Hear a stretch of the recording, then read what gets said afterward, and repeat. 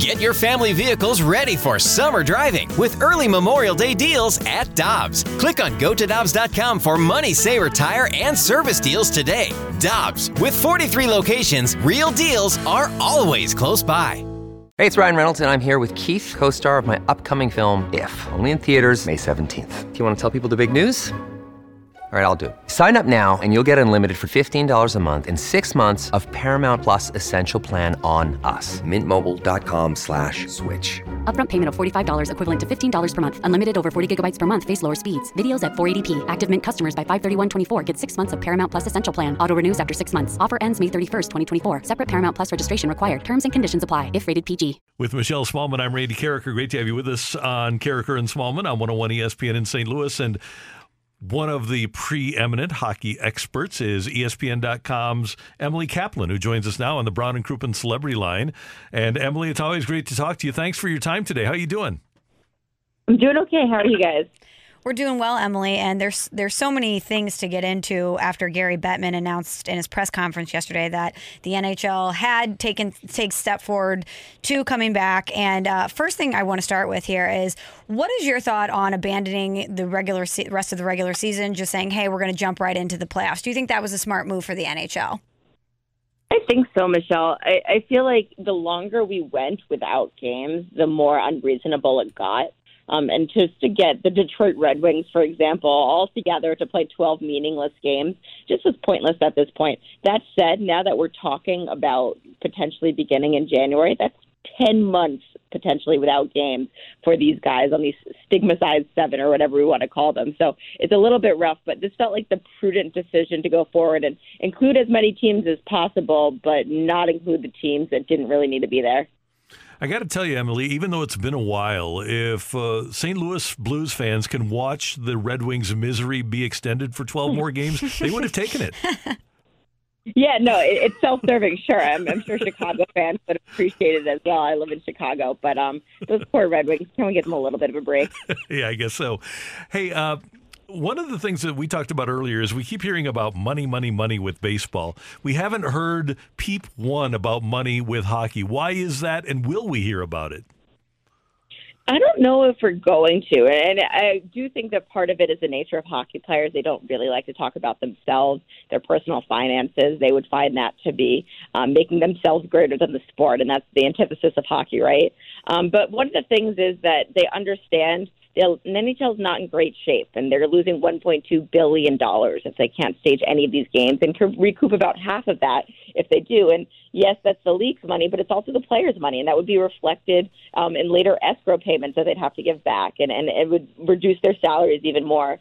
So they understand that by going back there, they're helping themselves for the future, and even though maybe it's not ideal, it is better for the sport. And one player I talked to said, what's best for hockey right now is just visibility. We need a hockey on the ice for the growth of the sport, and I think that's the mantra that a lot of players are taking right now. Emily, that's amazing, because I was talking to Randy in the commercial break, and I said, when you look at the way baseball is having this disagreement publicly, a lot of fans are very turned off by them squabbling about money during these times. With the NBA, they're coming back, but you're having players saying, hey, star players like Damian Lillard saying, I might not even play if the games don't matter. In the NHL, you're not hearing things like that from players. You're not hearing things like that from owners. They've been relatively quiet and intentional with the way that they've announced their comeback. And I said to Randy that I never understood why hockey wasn't more popular in America, especially because of the intensity and just the tough nature of the playoffs. There's nothing like the NHL playoffs. And so I didn't wonder if ownership and players looked at this from a viability standpoint from the entire league and the future of the league and said, hey, the very best part of our league is going to be on display for a country and a sports fan that is desperate to watch sports. And if they're not considering just how this is going to help the sport in general moving forward. No, you're absolutely right, Michelle. And, it's not just the NHL that's at stake here. It's hockey in general. I was looking at the USA Hockey membership stats, and over the last 2 decades, there's only 2 years where there's been a dip in participation. One was 2004, 2005, and the other was 2012, 2013. And what are those both years? They're lockout years. And so I talked to USA Hockey Executive Director Pat Kelleher, and he's like, that's absolutely correct. The visibility of the NHL is so important for grassroots hockey, for amateur hockey, for youth hockey. And I do think these players, especially understanding the growth that they still need to have here in America, get that the NHL has this power, and being on the ice can influence so many young kids who can see these guys on TV and say, hey, I want to play that sport as well. ESPN's Emily Kaplan with us on 101 ESPN in St. Louis. And Emily, you talked to Don Fehr yesterday after Gary Bettman made the announcement, and your big takeaway, there's a lot that needs to be negotiated. What are the big things that hockey needs to, the hurdles that they need to get over before we can get back to getting to training camp? You know, one of the things is health and safety protocols. Like the PA and the league figured them out for phase 2, which is these voluntary workouts. They haven't talked anything about phase 3, which would be training camp, or phase 4, which would be games. One of the things players voiced their opinion on is the need that they wanted to have families with them to travel with them to the bubbles. A lot of veteran players especially, like, I don't want to be away from my family for that long. Donald Fehr said that's still something that needs to be negotiated. And, you know, he thinks it's highly unlikely that guys will go months without seeing their family, but still, it's something that has to come to the table with the NHL. And then there's the issue of testing, which I just find fascinating, because throughout this all, the NHL has taken this really ethical approach where it's like, we're not going to step in front of the medical community. We're not going to procure tests where it's not appropriate. And then all of a sudden we hear, okay, if we get to phase 2, which is the voluntary training, guys will be tested twice weekly. And then all of a sudden, Gary Bettman said yesterday that if we get to games, it's going to be once a day for all players, and we could be talking about 25 to 30,000 tests the NHL is using, which is millions of dollars. And he believes, with his medical experts and the people he's talking to, that tests will be readily available then. But that's a lot of money, and that's a lot of tests that we're talking about. Yeah, it sure is, Emily. Another aspect of this that Gary Bettman talked about yesterday that affects, Blues fans here in St. Louis is the way that this is going to be constructed as far as seeding is concerned. So the top 4 teams in each conference will play separate round-robin tournaments to determine the seeding in the first round. I wonder if you've talked to any members of any of those top 4 teams in each conference, or any players, and how they're feeling about that, because I think it's kind of torn here. Some people are saying, hey, we like the fact that a team like the Blues could go in and be facing tough teams that don't really have consequences. It's a way to sharpen them up. And then other people are saying, hey, they performed really well during the regular season. They should be rewarded for that in some sort of a seating arrangement. So I'm just curious if you've spoken to anyone that has any negative feelings about the round robin portion of this. Yeah, when the NHLPA's executive board voted on it, it was representative from all 31 teams. There's 2 teams that didn't like the format. One was the Carolina Hurricanes. They voted against it. And the other is the Tampa Bay Lightning. And they're one of those teams that gets the quote-unquote bye.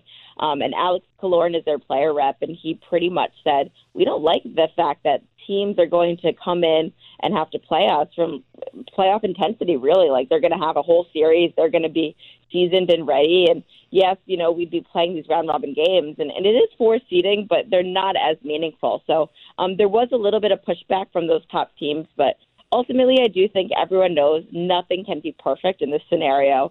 This is the way that appeases most people, and it also creates a lot of opportunity for chaos, which, again, I think would be good for the sport and visibility. Emily, we know that there are going to be 2 hub cities. There are a lot of possibilities out there. What is what's your informed opinion as to what the cities will be? My informed opinion is that I would be quite surprised if it's not Las Vegas at this point. The NHL has a long-standing relationship with that city. They know they can house up to 12 teams in one casino hotel. They've got enough sheets of ice in Vegas. Despite everybody rolling their eyes that Vegas isn't a hockey city, they really have built a bunch of rinks. The NHL also would like to go to Canada and pick a Canadian city for a couple of reasons. One, it's just a really Canadian league, and it just feels kind of appropriate, one in the U.S., one in Canada. 2, it's a lot cheaper to stage a game there right now, and the NHL is counting pennies.